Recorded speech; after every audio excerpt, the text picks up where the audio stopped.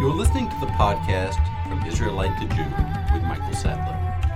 Episode 13, Early Jewish Sectarianism. As I have emphasized throughout this podcast, the Jews of antiquity, even if we limit ourselves just to those who lived in and around Jerusalem, were never one big happy family. Ezra and Nehemiah, you might remember, insisted that there were pure and impure Jews, good Jews and bad ones. Nehemiah inducted those few good Jews, the remnant, into a covenant. The rest, as far as he was concerned, might as well just go to hell, especially Tobiah, Sanballat, and their relatives and allies. From the building of the Second Temple through the rise of Herod, and one might easily extend that by another 2,000 years, Jews probably disagreed with each other neither more nor less than any other group. They fought about ideas, the proper understanding of God's will, family, honor, and when they had the opportunity, power and money. The authors of First Enoch and the Book of Jubilees, by adopting a solar rather than what we presume to be the more popular lunar calendar of the temple, created a wedge. Jews on different holiday calendars would have celebrated their holidays at different times.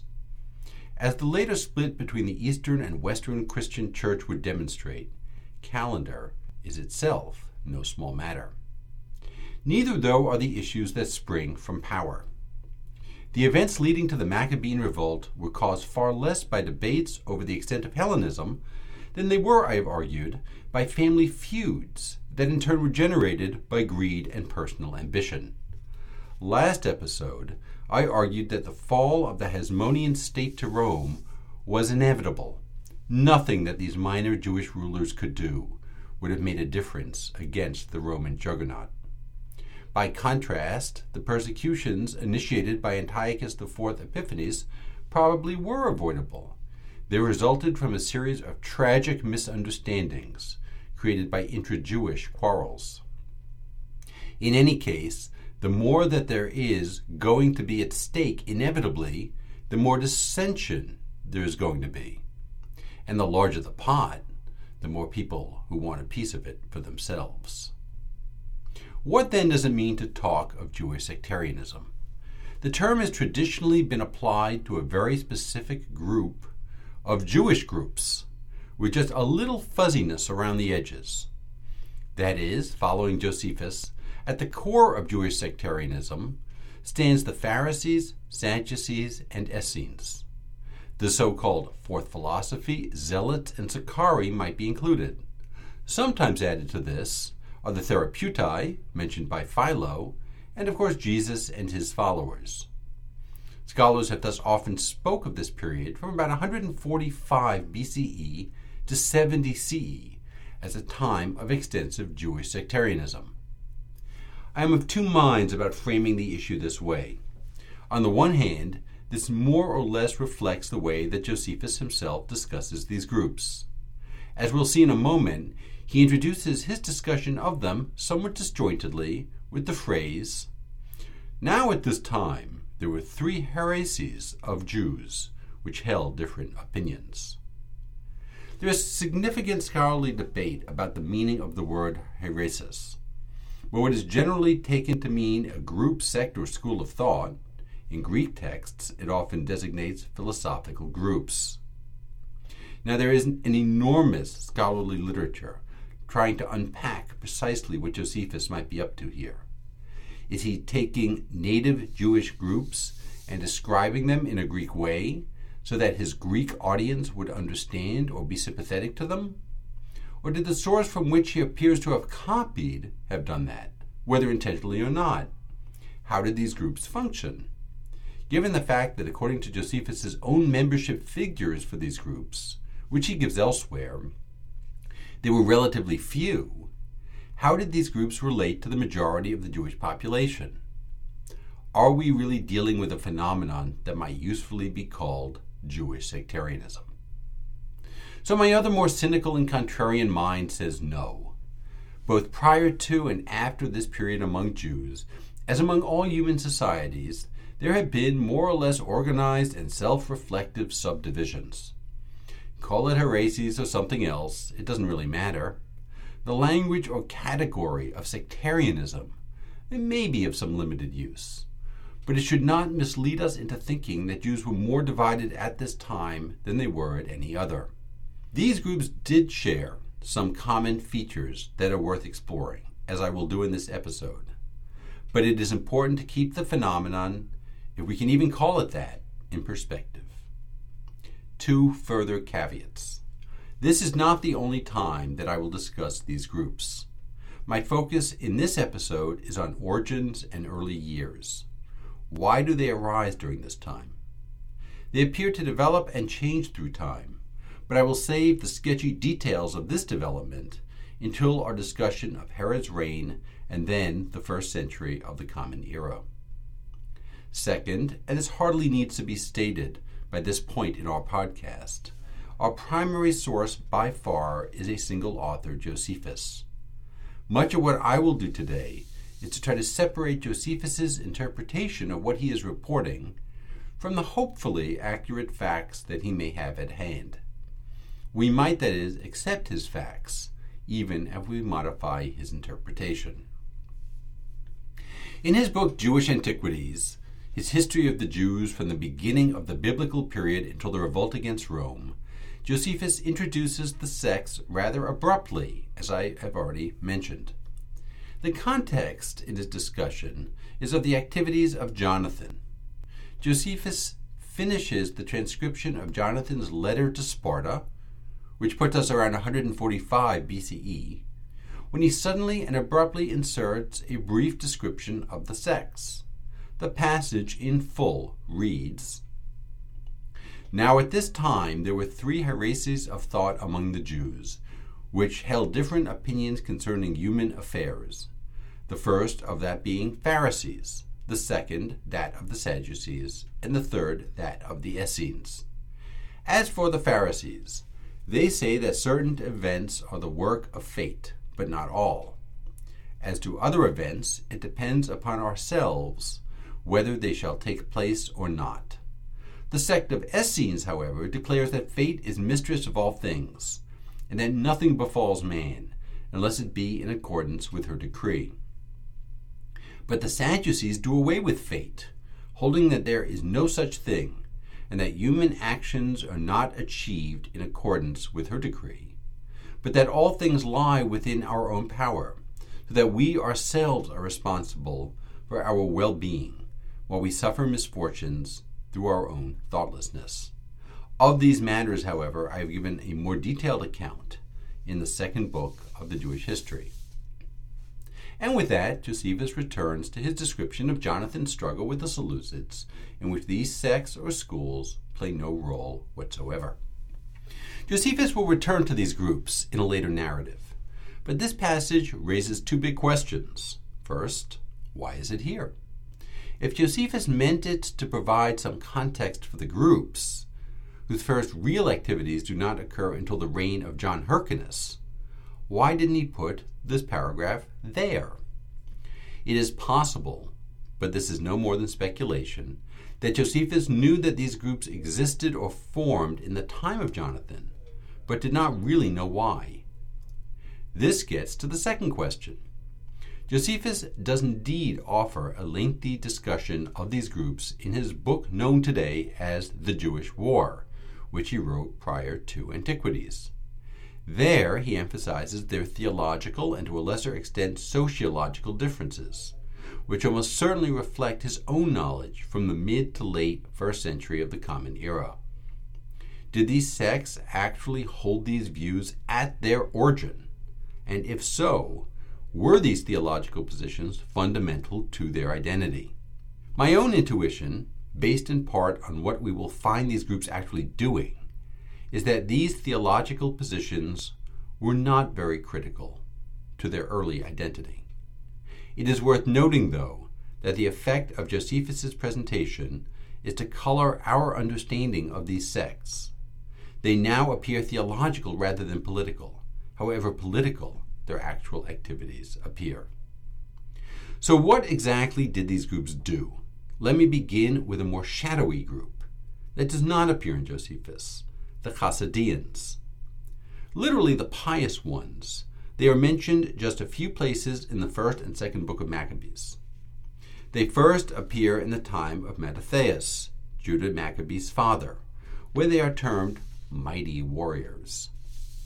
In these few accounts, they indeed function only as fighters. Are they an early sect, predecessors of the Pharisees or Essenes, as some scholars have alleged? Trying to answer this question highlights a more pervasive methodological issue. The Greek term that we find in 1st and 2nd Maccabees almost certainly translates the Hebrew word Chassidim, or pious ones. Are the authors of these books referring to individuals whom they consider pious, or to an organized group that denotes itself by the term the pious ones, the Chassidim? In English, we might differentiate these two meanings by using upper and lower cases. Ordinary individual pious ones, Chassidim, we would denote with a lower case. But Hebrew has no upper or lower cases. So, in cases when the word can be used ambiguously, and we have no direct evidence for the existence of an actual organized group, we move on uncertain ground. For my money, with the Chassidians, we are not dealing with an organized group. The authors used the term to denote a much looser collection of armed resistors to the Seleucids, on the same side more or less with the Maccabees, but who do not directly submit to their control. Aside from their name, we might not otherwise think that they were drawn together by any particular shared ideology or religious concerns. The ambiguous case of the Chassidians is instructive when we turn to the Pharisees. There is enough evidence to be able to state without a doubt that the Pharisees really did constitute an organized group or party. But that is not to say that we can disambiguate every instance of the word Pharisee. In Hebrew, the term means separatists. And when it is used, it is not always clear if we are dealing with the actual organized group or individuals who are simply separatists. Given the fact that we possess almost nothing that we know is written by a Pharisee, and if you discount the letters of Paul, the self-proclaimed once Pharisee, then the count actually drops to nothing, this will become an increasingly difficult methodological problem, especially when, in a future episode, I return to the writings about the Pharisees found in Hebrew sources. Josephus only mentions the Pharisees in his narrative on Jonathan. They don't actually do anything until the time of John Hyrcanus. In this account, Josephus tells us that the Pharisees were great, that they were influential, that Hyrcanus was a student of theirs, yada, yada, yada. That's all Josephus's evaluation. Then he gets down to an actual historical event. Hyrcanus threw a banquet for the Pharisees, and now, I quote, began by saying that they knew he wished to be righteous and in everything he did tried to please God and them, but the Pharisees profess such beliefs. The Pharisees are delighted by his hospitality and deference, and they quickly declare themselves satisfied, except for one. Eleazar, whom Josephus tells us was basically a troublemaker, insisted that to be righteous, Hyrcanus should give up the high priesthood. Why? Because we have heard from our elders, Eleazar replied, that your mother was a captive in the reign of Antiochus Epiphanes. This was a double zinger. From a legal perspective, had his mother really been a captive, it would have disqualified him from the high priesthood. Probably more importantly, though, it was more or less equivalent to publicly telling somebody, your mother is a whore. Hyrcanus understandably became angry, and one of his friends, a man named Jonathan, who was a Sadducean, further provoked Hyrcanus. Hyrcanus insisted that the Pharisees punish Eleazar, and this they were certainly willing to do, with flogging and imprisonment. This, though, was not enough for Hyrcanus, who became convinced that Eleazar merely articulated a belief held by most of the other Pharisees. So Hyrcanus became a Sadducee and abrogated the Pharisaic regulations. Far later rabbinic sources attempt to explain which regulations might have been meant here, but even if they are accurate, they're not very informative. Josephus, though, himself does not tell us. Instead, he further clarifies the differences between Pharisees and Sadducees. The former, he tells us, adhere to certain regulations not found in the Torah, which the Sadducees reject. Moreover, the Pharisees had the allegiance of the masses, but the Sadducees were followed only by the wealthy. What are we to make of this account? It is first worth noting that Josephus' description of the differences between the Pharisees and Sadducees have no relation to the incident with Hyrcanus. I doubt that there really was a banquet, but the tensions that the story is meant to explain are plausible. That is, remember from the last episode that John had assumed the title of king. Although he was the first of the Hasmoneans to do so, nobody questions this. Instead, it's the consolidation of royal and high priestly power in one person that provokes at least some of the Pharisees. Seen in this way, the problem is not Hyrcanus' actual qualifications for the high priesthood, which is more of a pretense than a core issue, than it is the consolidation of powers that had traditionally remained separate. Even David and Solomon had high priests. As long as the high priest did not actually take the title of king, even the de facto exercise of royal powers by the high priest could be ignored. Hyrcanus' assumption of a royal title made the issue too visible to ignore, at least for some. In this encounter, however imperfectly remembered, the Pharisees and Sadducees acted as pure political parties. This was again all about power. The Pharisees slipped, and the Sadducees exploited the opportunity. This rivalry between the Pharisees and the Sadducees for political patronage would continue well after the death of Hyrcanus. It is also in a similar context that the Essenes appear. Josephus' first report of an action by an Essene occurs in the reign of Aristobulus I. Josephus reports an incident involving a certain Judah the Essene, a prophet who was in the midst of conducting a fortune-telling class, when he mistakenly thought that he had mistakenly foretold the death of Antigonus. As Judah despaired of his mistake, though, he was relieved to discover that he was in fact right. Antigonus had been murdered as he originally foretold. In this anecdote, the Essenes, or at least one, are presented as accurate fortune-tellers, with no reference to ideology, religious or otherwise. This peculiar reference to the Essenes may or may not relate to the community that produced at least some of the Dead Sea documents.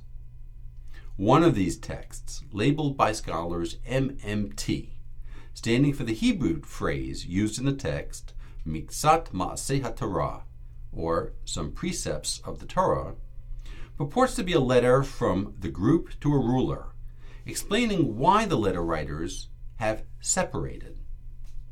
There are 3 parts that comprise the letter. While some scholars think that these parts may not in fact all belong together as part of a single document, many others accept the connection between the parts. The first part is simply a listing of the solar calendar. The second details a number of laws, almost all concerning issues relating to the temple and its purity. And the third is an exhortation to the letter's recipients. The third part explains that the writers have separated from the multitude of the people and their impurity, and urges the recipient to study the Bible carefully and return to the true path. He is to think particularly of the deeds of David and the other kings of Israel. In fact, the writers claim to be sending the letter only, and I quote, "for your welfare and the welfare of your people, for we have seen that you have wisdom and knowledge of the Torah.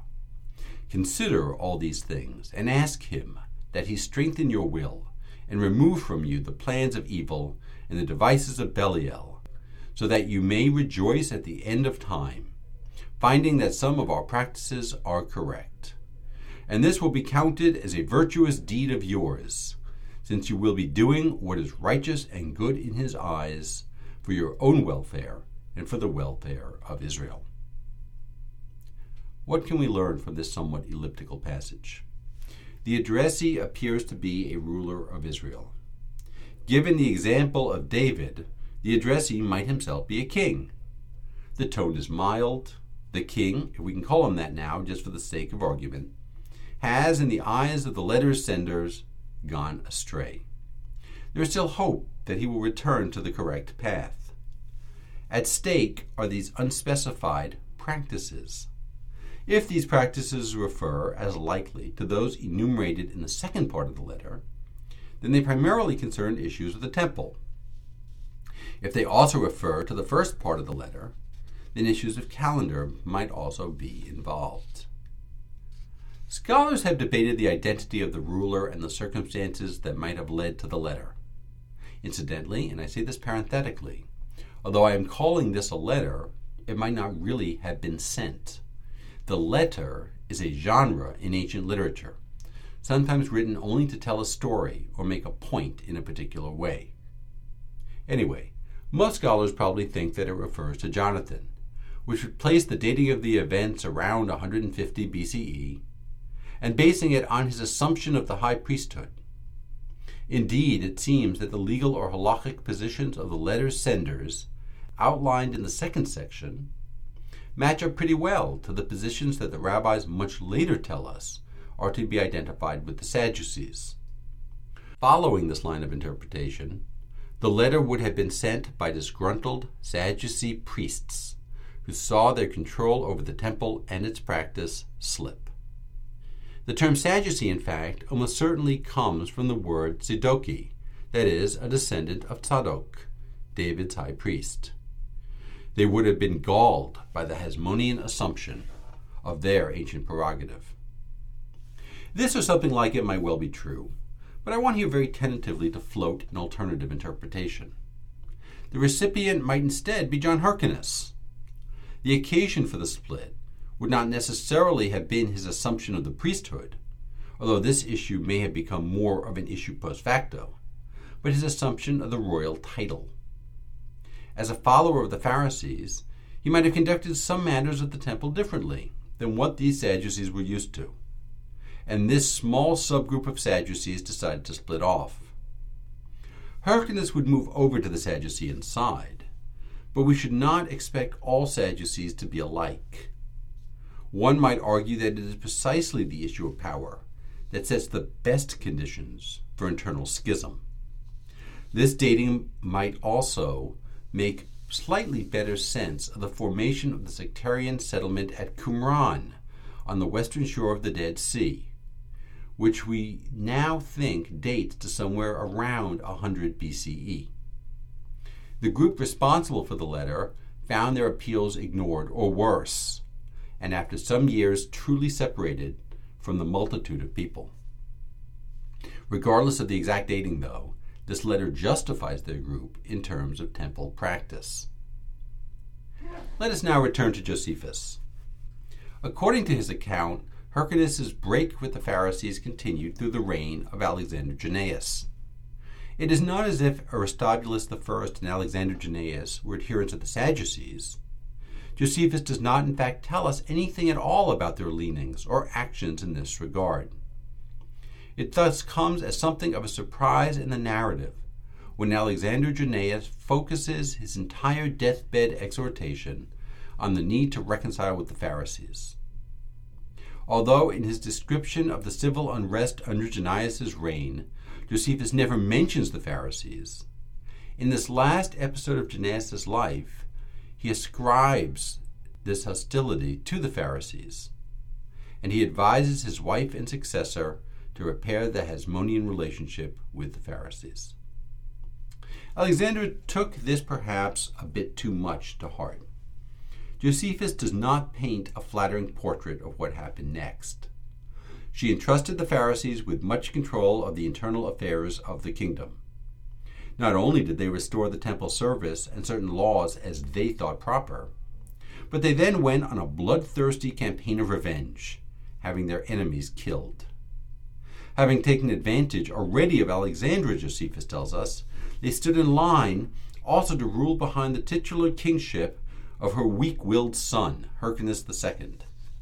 This was too much for Aristobulus II, who, as we saw in the last episode, attacked and beat his brother, thus also driving the Pharisees out of power. Thus is the history of the Pharisees according to Josephus. They, along with the Sadducees and Essenes, then disappear from his account until the reign of Herod.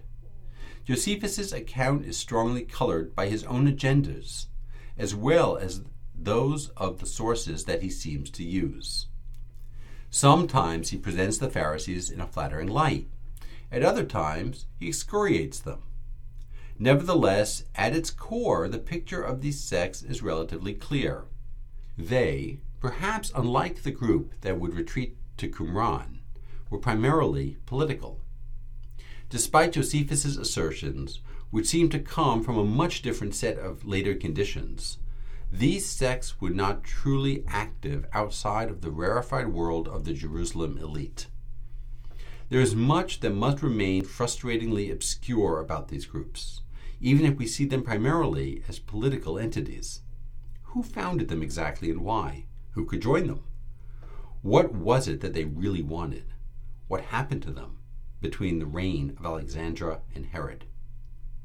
When we return to these groups in a few episodes, we will see a complete transformation. By the 1st century of the Common Era, they had become voluntary religious associations, and by the end of that century, they have disappeared.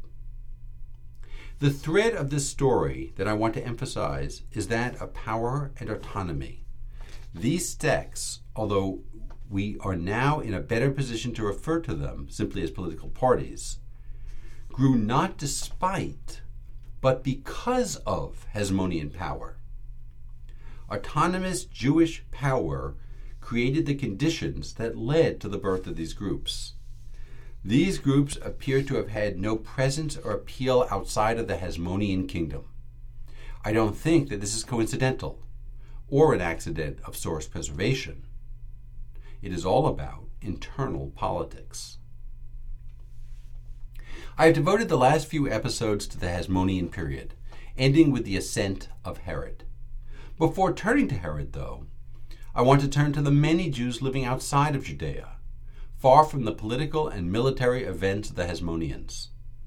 Some, of course, continue to live in Babylonia. Many others, though, such as those strong Jewish communities in Egypt, lived along the Mediterranean basin. We know about these Jews through a wide and eclectic variety of Greek texts, both about and by them. They have traditionally been seen as practitioners of a Hellenistic Judaism that can be differentiated from the belief and practices of their Judean brethren. Is this, though, a distinction that can hold up to scrutiny? Stay tuned for the next episode.